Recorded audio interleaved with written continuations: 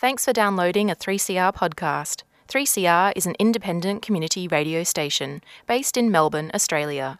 We need your financial support to keep going. Go to www.3cr.org.au for more information and to donate online.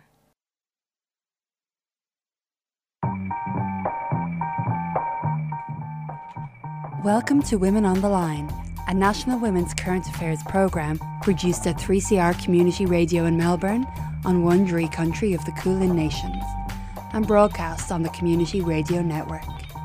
I'm Aoife Cook.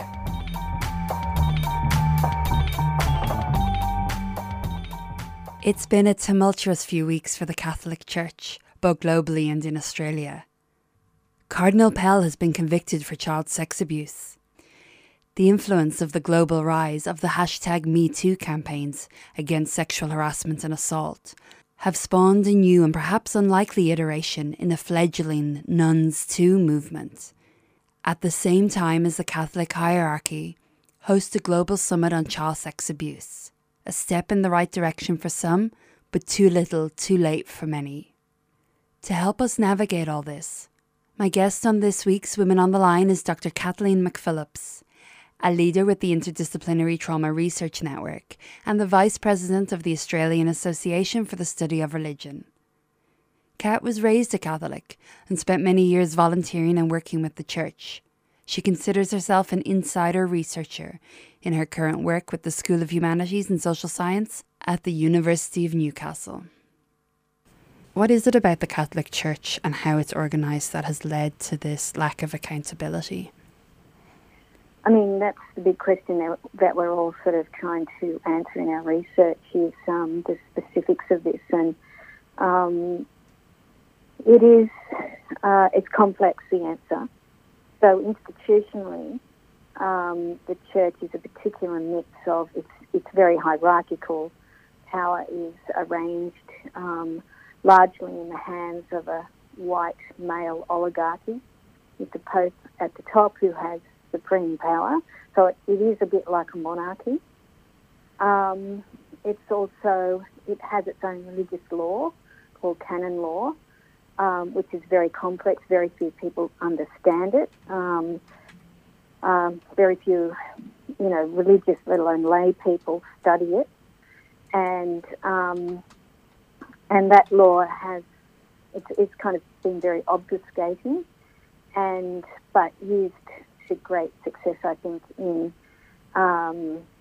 really just not allowing any kind of transparency to be visible. So that's the other thing, is that the Church is organised in what is called dioceses and archdioceses, and in a diocese, which is a sort of geographical area, the bishop has a lot of power to arrange things the way that he wants to arrange it. And he's he's almost a semi-independent monarch himself. They're called princes of the Church for a reason, because they are sort of princes in their own right. And there just has been a culture of no transparency, no accountability, and no responsibility. And that has led to, when you put that together with the status and power of the priest, which isn't only just an institutional power, it's also a spiritual power. So the priest is understood as someone who has this kind of ontological status of somewhere between man and God, and is often seen as the representative of God on earth. So that is an incredibly influential and powerful position. Speak to Catholics, they'll say, oh, look, there's no way I could have gone to Father and said this, and he never would have believed me, and that's exactly what happened to the children who were abused. They were so, that they were so overwhelmed by the status of the priest. There was no way that they felt they would have been believed if they had disclosed. I joined religious life when I was 19. And at that moment, as any young sister, I was following an ideal. The ideal of utmost selflessness, of self-giving. I was ready to follow Christ wherever he would lead me. So that when my superiors told me the way to perfection consisted in obeying their orders even when I did not understand them. When they told me not to read books, not to speak with my fellow sisters about personal matters, not to contact my family without permission.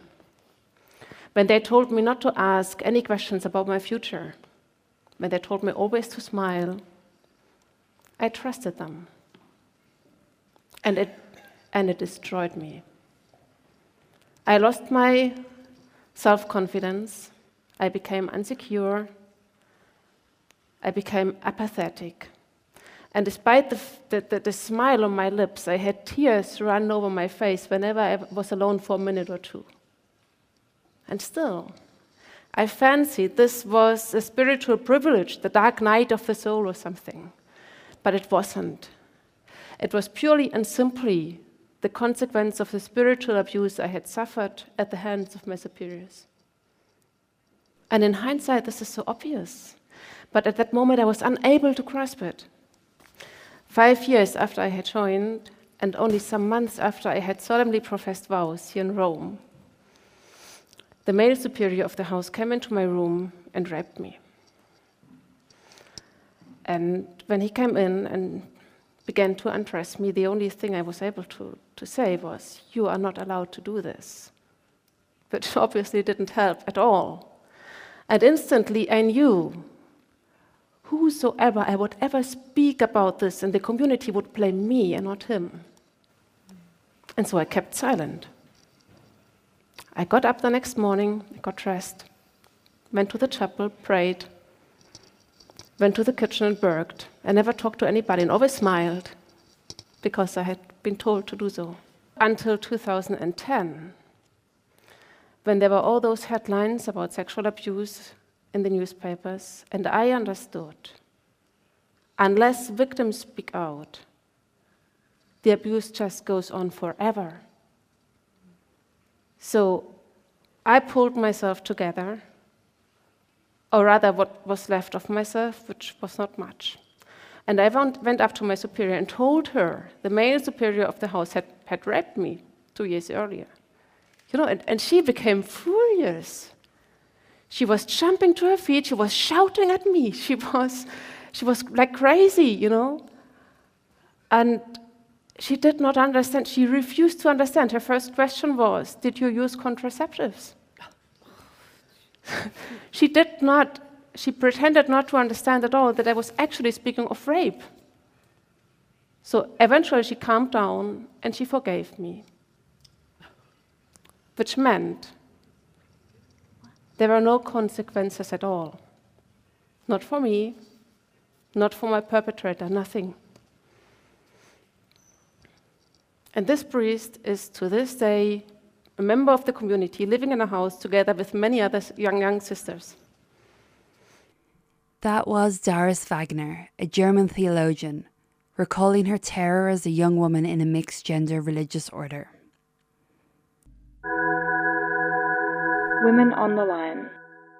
Across Europe in the 1990s and into the 2000s, and the US, groups of women got together and they decided that they weren't going to wait for the Catholic Church to allow women to be ordained. They were going to ordain themselves.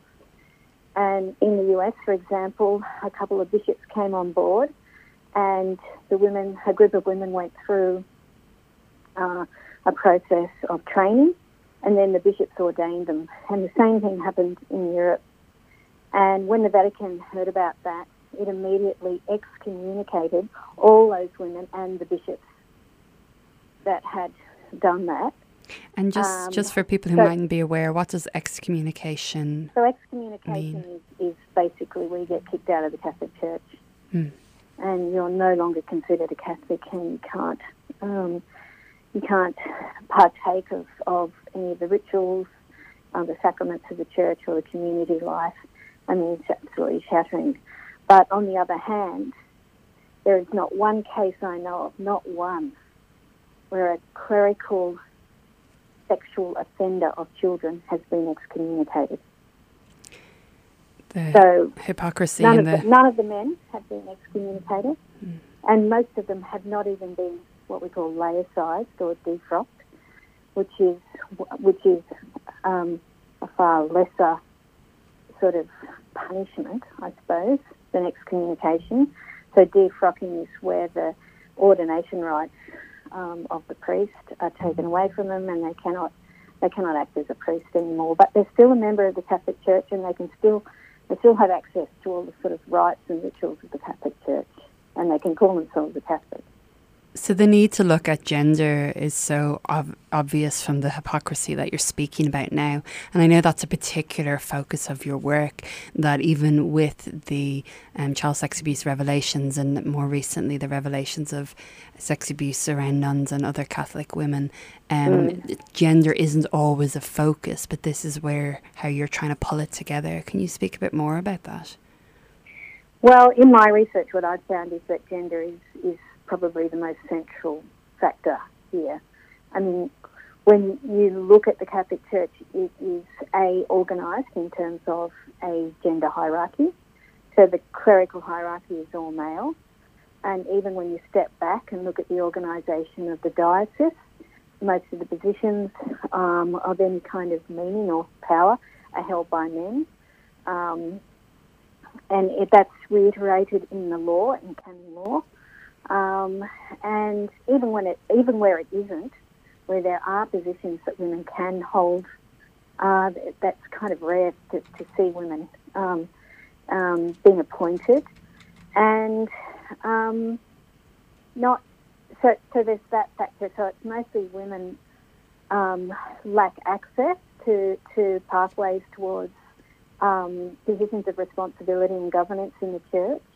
And then also there's a question of sexuality. I mean, for decades, for centuries, the church has had this very pathological view of sexuality and also of the body, a sort of rejection of the body and of the sexual body in particular.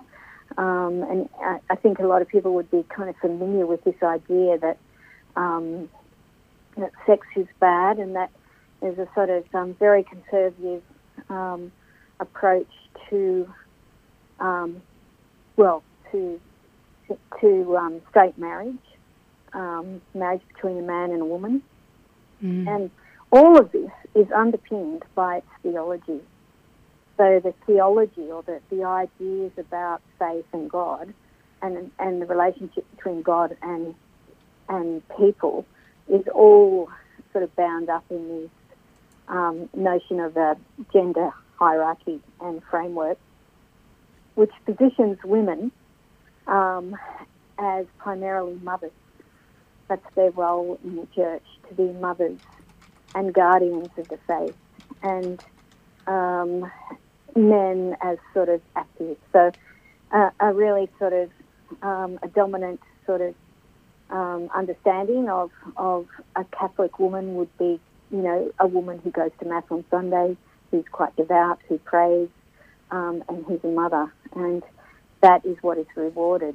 So that is just so out of step with current ideas about gender, practices about gender, and laws about gender.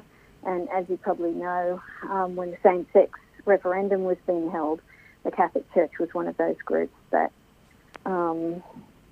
was against the referendum. Of course, it was really interesting that the statistics on the referendum showed that the Catholics actually, most of them voted in favour of the referendum and have quite liberal views. They support gay students in schools, for example, and they often support more generally homosexuality. So it's just the hierarchy of the church, its history and its laws are totally out of step with how ordinary Catholics actually think and feel about sexuality and gender. Across Australia, you are listening to Women on the Line on the Community Radio Network. Next, we hear from Virginia Saldana, a leader and activist and the secretary of the Indian Women's Theologians Forum and Ecclesia of Women in Asia, speaking for Voices of Faith at a press conference in the run-up to the Vatican Summit on Sex Abuse. What enables abuse in the church? Abuse has thrived in the church because a culture has enabled that abuse. Even though priests' actions are crimes under state law, the Church downplays the crime and calls it a mistake or an indiscretion. A priest mediates God to his victims and wields power of divine authority. He can manipulate his position to get access and to abuse his victims. Catholics are trained to see priests as one who stands in the place of God. So in the eyes of people, he can do no wrong. He may have some human failings. So we should pray for him and not gossip about him. We should not judge an errant priest, we are told. Judgment should be left to God. Our cultural conditioning blames female survivors for abuse. She is the temptress. A survivor is made to feel that she is to blame. Woman's learned subordination to patriarchal authority cripples her response to various situations of oppression, especially in the area of sex and sexuality. Religious teaching on the position of a priest and woman's sexuality reinforce her feelings of guilt and consequent silence on sex abuse by priests. The victim is left confused and silent because she tries to reconcile her experience with her learned image of a priest. She feels it is her sin, not his. She has crossed the boundaries and suffers alone. This is being used to deny sexual abuse of women in the Church, which is always termed as consensual sex. Is consensual sex possible between two persons of unequal power? No. In a multi-religious country like India is, the priest has a respectable standing in society and is the face of the Church. Speaking out against a priest spoils the name of the Church in society, we are told. Since Christians are a minority in India, we are careful to protect the good name of the Church. All these factors influence the silence around sexual abuse of women and even children. Women on the Line. You're listening to Kat McPhillips, a left-wing Catholic theologian currently based at the University of Newcastle. It's the Me Too movement, I think, has had a profound effect on a number of groups that have been finding it very difficult to find their voice. And I think the Nuns Too movement, like, it's very small, and I think it's been very difficult for women religious to disclose. It's been incredibly shameful and traumatising. And we know from the work of the Royal Commission that for a survivor to come forward and disclose their abuse is a kind of re-traumatisation. It's a really difficult thing to do. So I can imagine that for women religious who have had to be aligned with the Church and even defending the Church, representing the Church, that this would be an immensely difficult thing to do. But I suspect that the numbers of women religious who have been sexually harassed, abused and raped is quite high. Yes. And the Royal Commission suggested that although the sexual abuse of children was widespread, the sexual abuse of women in the Catholic Church is likely to be 4 times as much as that of children. So there will be thousands of women in Australia alone who've had the experience of being sexually abused by clerics across, the last century. And we have a responsibility as a society to give space to addressing that. And the reality is that canon law is not changing to address sexual abuse significantly, and criminal law, state organised criminal law is really what's making changes. And, this is where the very recent conviction of Cardinal Pell comes into play through the criminal system, certainly not through the Church. What is the significance of this, do you think, to Catholicism in Australia? It's hugely significant. It's the most senior Catholic in the country, and he's fallen. and he himself has been found guilty of the very crimes that he says that he abhors. So what kind of hypocrisy is that? That's just kind of a craziness. And I think it's a game changer. It's going to change the way, it's going to further delegitimate the church. It's standing as a sort of like moral beacon in society, which it has, that's been its role, is in tatters. And I think it's going to find it very difficult to recover from this.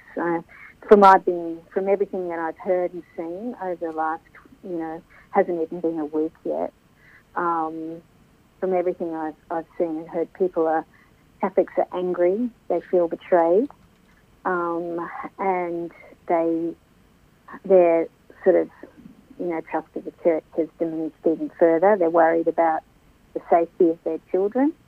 I think survivors feel devastated, absolutely gutted that, he was a person that they trusted to address the issue, has himself now been found guilty of child abuse.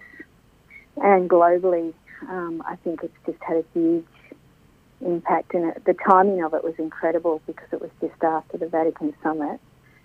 So it was like the Vatican Summit was an attempt to address child sexual abuse in the church, and here was one of the most senior Catholics in the world. And there'll be more. I mean, one of the really big issues is that public inquiries into child sexual abuse in the church have been held across Europe, Canada, the US, and Australia, New Zealand, and the UK. But so far there have been no inquiries in Africa or in Asia. So there are huge Catholic populations in those continents, and it's highly likely that there has been widespread child sexual abuse and general sexual abuse. And the Church is presenting themselves as addressing the issue with the recent Vatican Summit on sex abuse, and certain apologies have been made to certain communities. The general feeling is that there's a lot of hypocrisy and a lot of continued abuse of the faithful. An example of the spiritual abuse you were speaking about earlier, that the Pope recently said that a critic of the church is a friend of the devil. How do you feel that will impact on victims?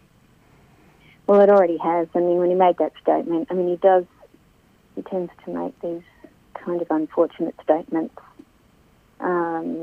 which indicates that he doesn't really understand the issue. But when he did say that was a sort of like for survivors in particular, and particularly those survivors who've been at the forefront of trying to address this issue and call the church to accountability. That was an awful thing to say, to assume that anyone who's critical of the church is working with the devil. People have tried to sort of contextualise it by saying, that's a cultural comment that he's making and so on and so on. But I think he's the Pope, and he speaks to the global church, so he knows what he's saying. And I think, yes, that was a very, very unfortunate thing for him to say. And I think he would have lost a lot of trust of survivors when he said that. And it's a continued type of spiritual abuse. It is a form of spiritual abuse indeed, and one of the sort of forms of trauma that kind of goes, doesn't get much daylight is spiritual trauma, and a lot of people who are abused in religious organisations have spoken about the impact that sexual abuse has had on their spiritual lives and development, and it's been devastating when you think about the importance of faith and spirituality to a lot of people. To lose that is a really difficult thing to take. It's like losing part of your identity, part of yourself. It's interesting, though, that in the sort of the way that the church has responded to child sexual abuse, it's primarily seen it as having sort of psychological and emotional outcomes rather than spiritual outcomes. It's tended to avoid that, which is very unfortunate. But it is an area that really needs addressing. Yeah, and the focus even at the Vatican Summit in the opening speech was an attempt by the Pope to kind of contextualise child sex abuse in the broader community, thereby taking away some of the responsibility of the institutional nature of the abuse in the Catholic Church. And that's really where a lot of the clash and a lot of the disharmony about how to move forward sits. I mean, that was pretty much the first speech he gave, where he was saying that child sexual abuse is a problem across the world in lots of institutions, not just the Catholic Church. And, you know, we have to see it as sort of like a failure of humankind, etc., etc. And but he then didn't go on to say, and we also have a very particular problem in the Catholic Church, and we have to understand it. So by not going on and saying that, he was kind of deflecting responsibility. Yeah. So for dealing with the specificity of abuse in the Catholic Church. And we know that the Catholic Church, of all institutions across the globe, has a significant problem with sexual abuse of children, of vulnerable adults, of seminarians, of women. So it needs, you have to understand what, we've talked about this already, but you have to understand what it is about that institution that makes children and other vulnerable groups open to risk of harm. And he wasn't able to say that. He wasn't able to admit to that responsibility. And in doing so, I think he missed a great opportunity. And that was insider researcher Kat McPhillips. Earlier in the show, you heard Doris Wagner of the Nuns II movement and Virginia Saldana of the Ecclesia of Women in Asia, speaking as part of Voices of Faith, a global initiative that seeks to empower and advocate for women in leadership and decision-making roles within the Catholic Church. Thanks to Voices of Faith for permission to use their audio. Voices of Faith are running a global campaign, Overcoming Silence. Check out their website where you can take a 1-minute action for change and unity at overcomingsilence.com. Women on the Line is a national women's current affairs programme made for community radio. It's produced and presented by a range of women broadcasters from 3CR in Melbourne and broadcast across Australia on the Community Radio Network, with funding support from the Community Broadcasting Foundation.